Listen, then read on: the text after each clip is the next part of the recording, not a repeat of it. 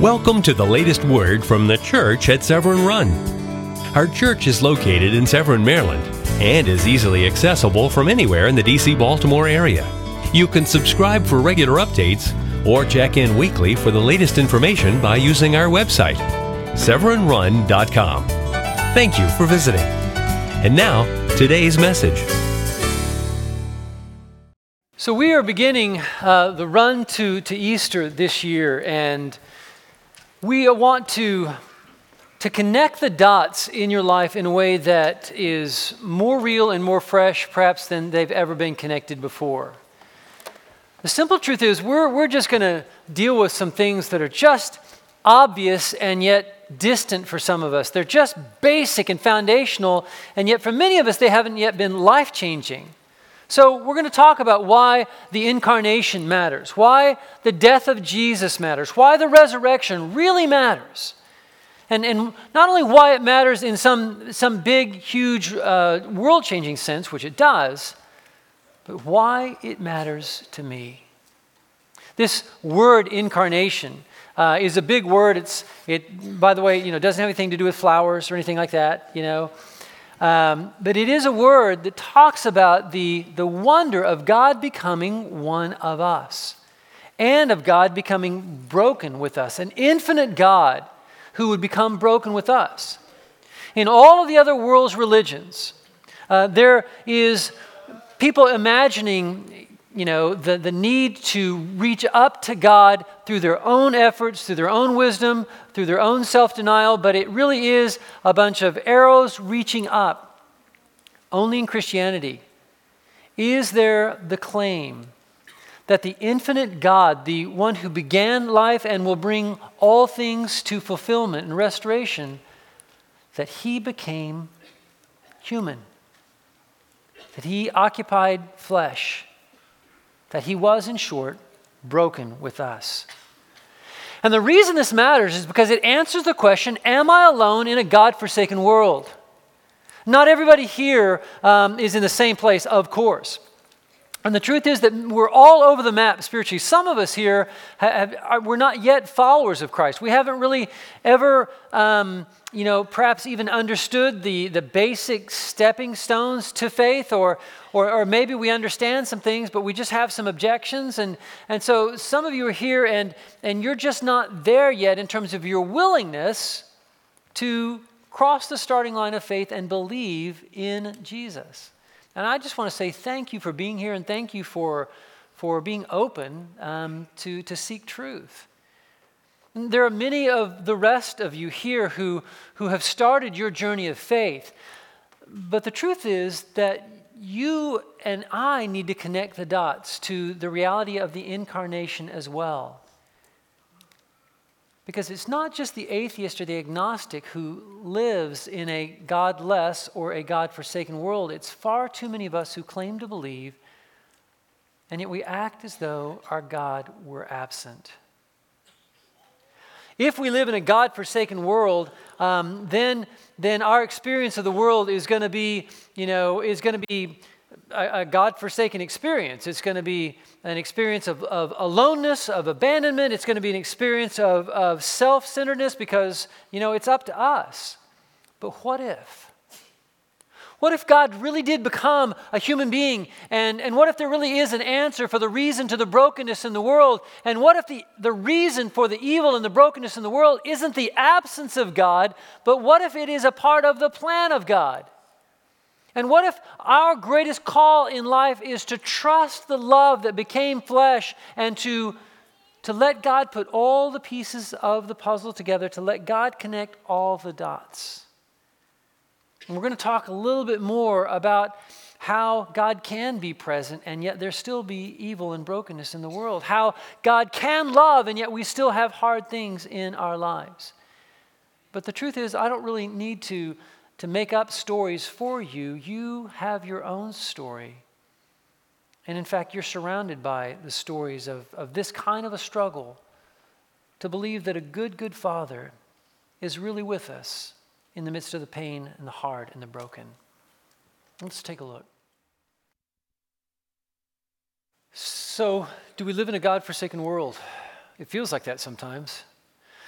But today I pray that we can lay a foundation to help you connect the dots, to put some things together, to give you a framework to be able to accurately interpret life in the way that really is life and not a part of a grand, elaborate lie. You see, the truth is that there's this reality that is the core of the Bible, that God actually became a human being. So two things. As Pastor Ron Willoughby says when he's preached for us, the most important thing I can tell you about Jesus is that he is the Son of God. John 1 makes it very, very clear. In the beginning was the Word, and the Word was with God, and the Word was God. Through him all things were made. Now, to pay attention to that, I'm going to give you a framework in just a minute as we talk about creation and the fall, redemption and restoration. But through him all things were made. And without him, nothing that has been made was made. The Word became flesh and made his dwelling among us. The Word became flesh, the infinite inhabited time and became just like us, broken with us. And he made his dwelling with us. God chose to not stay distant in heaven, but to come and to live with us on earth, to be with us. And with is the key word of this morning's message. You need to remember with. Because the reality is that we have to make a choice of what we're going to do with this Jesus. We have seen his glory, the glory of the one and only who came from the Father, full of grace and truth. The beginning Christmas story, we all know this story, but do we really understand its impact? In Matthew 1, the scripture tells us, the Christmas story, all this took place to fulfill what the prophet had said, that the virgin will be with child and will give birth to a son, and they will call him Emmanuel. Oh, Pastor Drew, I know that. No, you don't. No, Pastor Drew, I really know that. No, you don't. That he will be called Emmanuel, God with us. God not with the deserving, God not with the unbroken, God not with the great, God with us. In real time, in real life, God with us, not against us.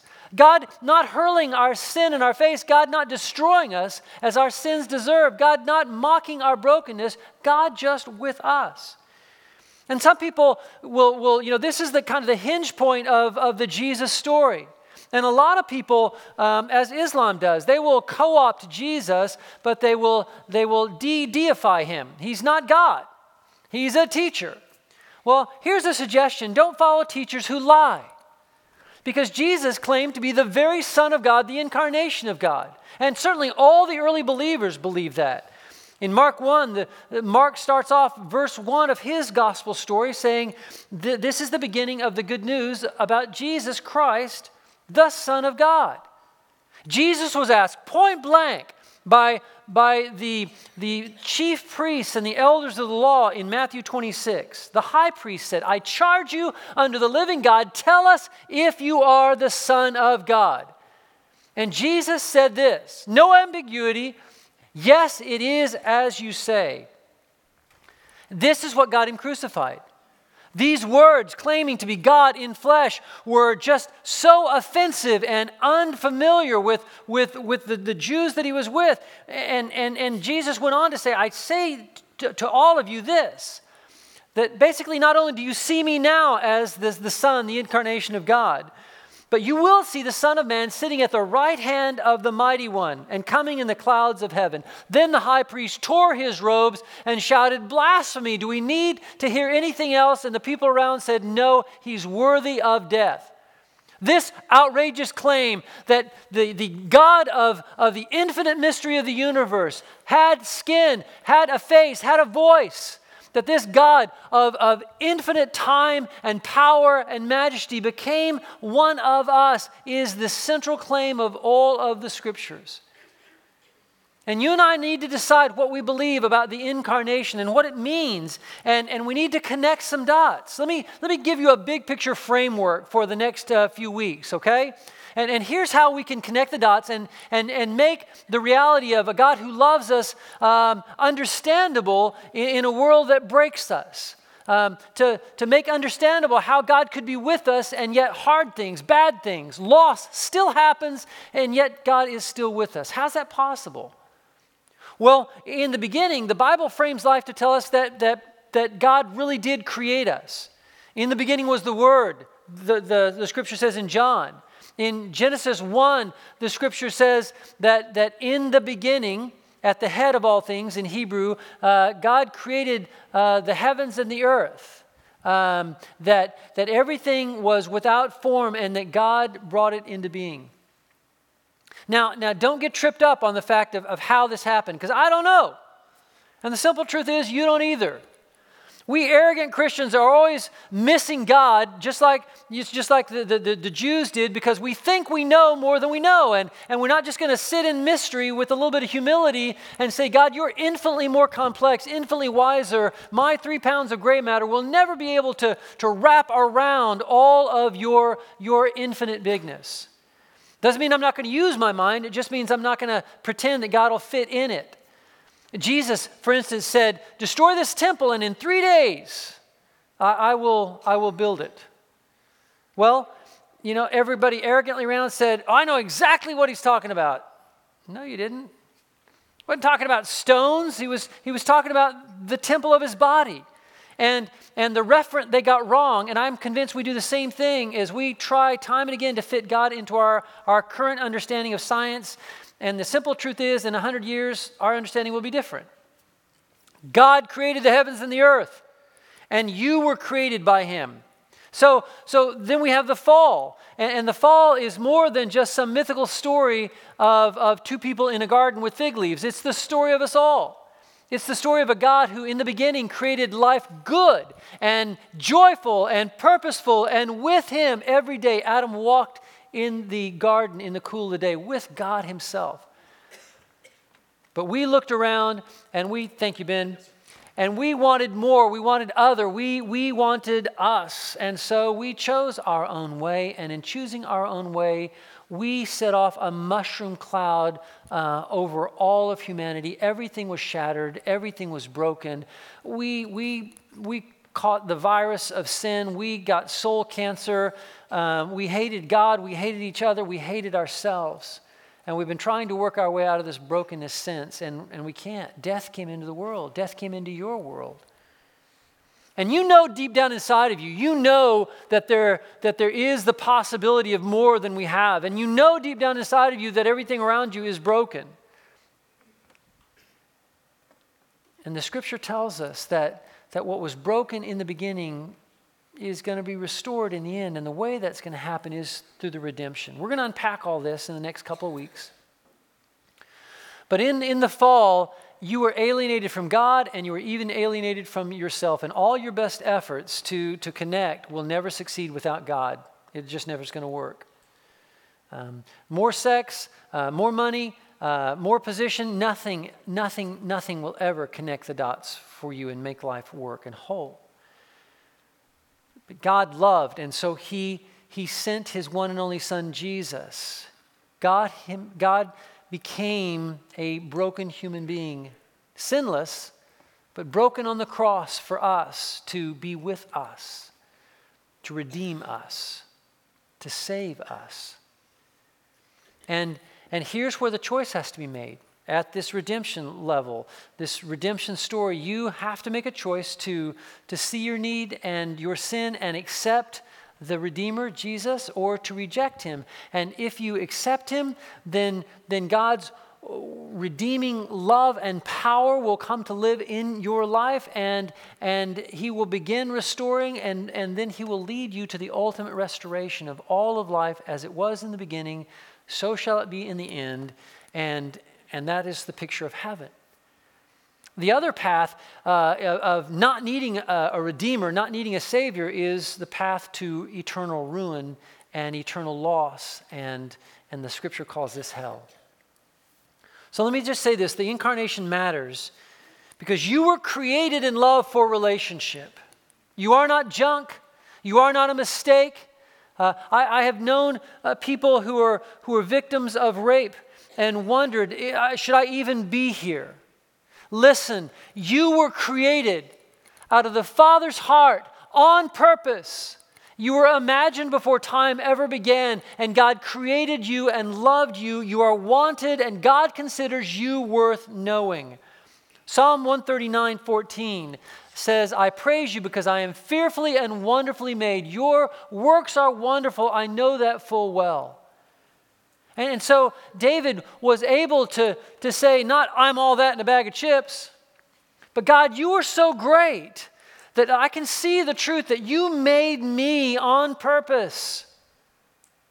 Guys, I'm telling you, in sin and brokenness, we are alienated from ourselves. We have soul cancer. We even hate ourselves.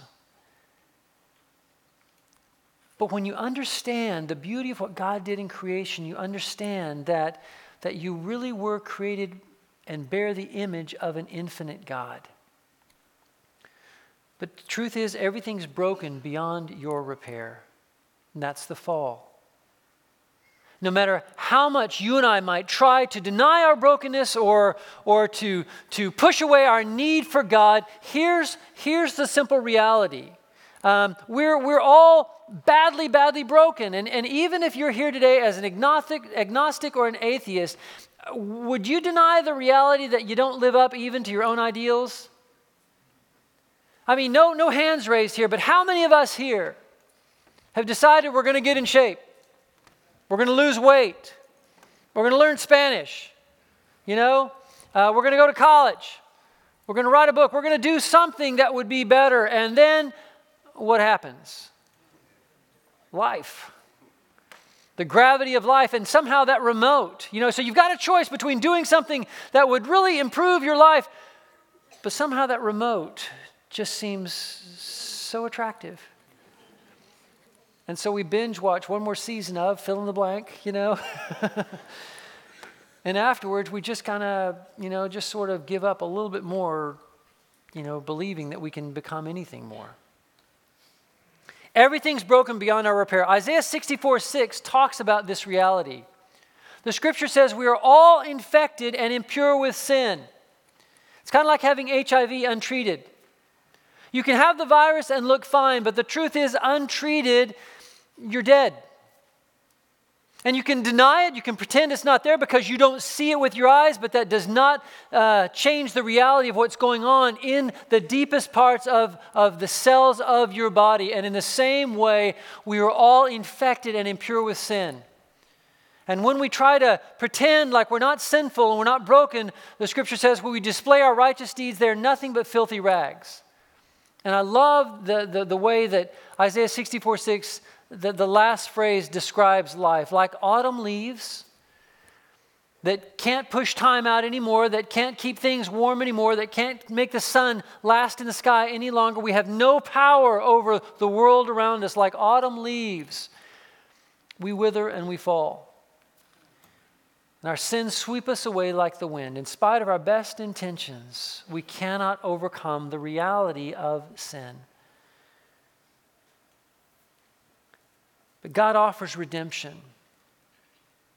Don't let the word redeem scare you. The word redeem simply means to buy back. In the Old Testament, there's this concept of a goel, a kinsman redeemer. And there was no declaring bankruptcy in the Old Testament. In the Old Testament, as we saw with our story of the oil in 2 Kings 4, when you were in debt, you were either sold into slavery or put into prison. Usually sold into slavery. Now, the trouble with paying your debts off as a strategy as a slave is you don't get paid. And the truth is, your life is lost, your wife is lost, your children is lost, and your future is lost. They will forever be slaves unless someone intervenes. And the concept of a goel or a kinsman redeemer would be someone who loves you, who intercedes, someone who comes back into your life and buys you back out of slavery at great cost to themselves and sets you free. And the story of Jesus is that he actually is God who became flesh and who is our Redeemer. He died on the cross. We're going to talk about this to pay for our sins and all of our brokenness and all of our shame and all of our unworthiness. He died and paid for it. It's as though we're all sealed up in that tomb, and now when the tomb is open, we're free. And so Job 19:25 says this, I know that my Redeemer lives, and in the end he will stand upon the earth. Job is looking forward to the reality of someone who will come and be with him and save him. I know that my Redeemer lives, and he was right. He was forecasting Jesus. Romans 6:23 says, for the wages of sin is death, but the gift of God, the free gift of God is eternal life through Jesus Christ our Lord. That's redemption. We don't have to earn it, it's free. We don't have to pretend that we're good enough, we're not. We can just believe that we are here on planet Earth not by accident in an empty universe, but that we were created on purpose for relationship. We understand why evil exists in the world because everything's broken and beyond our repair. And we understand that in that brokenness, God intervened, that God at a point in time became one of us. He walked our soil, breathed our air. He lived our lives. And the truth is that the God who is and was and is to come is a God who's changed all time because he came to live in time with us. And if Jesus Christ actually did come down, if God himself came down and lived with those first people in Jerusalem, and the story is true, then God lives with us now, and he will live with us forever. The truth is, if we admit our need and honestly trust Jesus, that God forgives and restores, making life right forever again. You and I live in this time between when God created life and intended it to be perfect and whole, and we live in this time where now everything is broken, but we don't live in this broken time alone. We live in this broken time with a Savior. If you could just understand what it means that God is with you if you want him.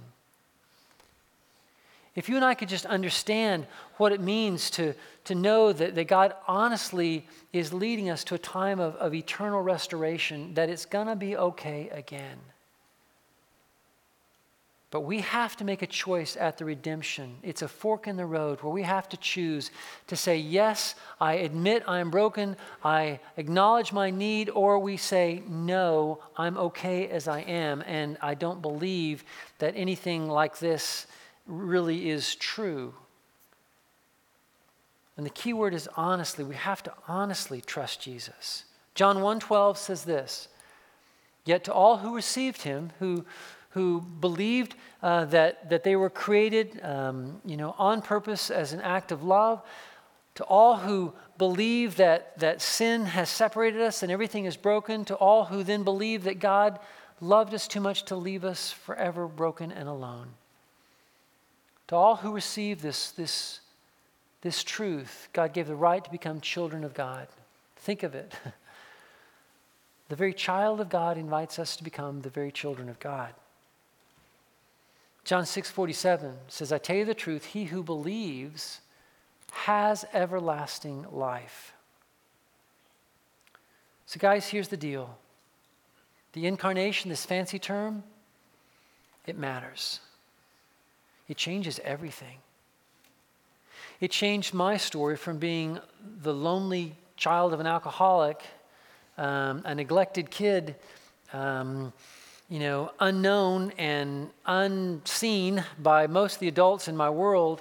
I'm just this nobody, nothing little kid just bouncing from military base to military base, and there was God. And there was God saying, I want to be with you. And I had to make a choice. Is there really a God? Is there really a creator? I had to make a choice. Is everything really broken? Or is it okay, And this Jesus, is he really real? Is he really the Son of God? Or is he just some religious story that people make up to control other people? What is going on here? And in my own life, I came to this place to say, I truly believe that God became one of us and that he died for me and that he actually wants to be with me. The incarnation matters because God is really with you if you want him to be. And so think of it this way.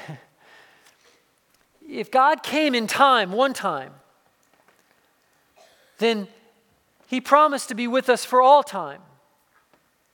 And nothing that is ahead of you in the future is for you to worry about because he will be there on time. And any future that you imagine, that you are fearful of, if you will look carefully into that future in your imagination, you will only be able to be afraid and fearful if you see no Jesus there. But if you think of the future and you imagine it and you see a Savior in the middle of it, if you see the Creator of the universe firmly in your future, if you see a Redeemer there who is at work in your present and who was alive in the past, but you see him firmly there to redeem all things in the future, to restore all things together, you can't be afraid. It changes everything. Some of you are here are lonely and angry and uncertain of the future. You don't know what next is all about. The Savior is with you if you want him to be. Imagine having God Almighty in the seat of your car. Imagine having the God of the universe at home to help you navigate the relational difficulties of one broken human being loving another human being, and then raising little short human beings that are growing up and thinking they know more than you. Imagine having God himself lovingly being with you and for you every step of the way. Isaiah 43:2 says, when you pass through the waters, I will be with you. When you pass through the rivers, they will not sweep over you. When you walk through the fire, you will not be burned. The flames will not set you ablaze, for I am the Lord your God, the Holy One of Israel, your Savior. Isaiah 41:13 says, for I am Yahweh, I am the I am, your God who takes hold of your right hand and says to you, do not be afraid, I myself will be with you. Church of the living God, how can we be afraid? How can we be intimidated to not reach our world? How can we be silent about this joyful message if we truly believe that God Almighty is with us? In the restoration at the end of all things, the scripture says, I saw a new heaven and a new earth, for the old heaven and the old earth had passed away.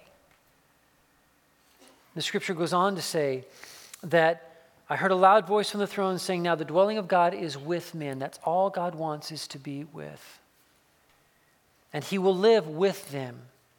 And they will be his people, and God himself will be with them. He who is and was and is to come. It's all about being with.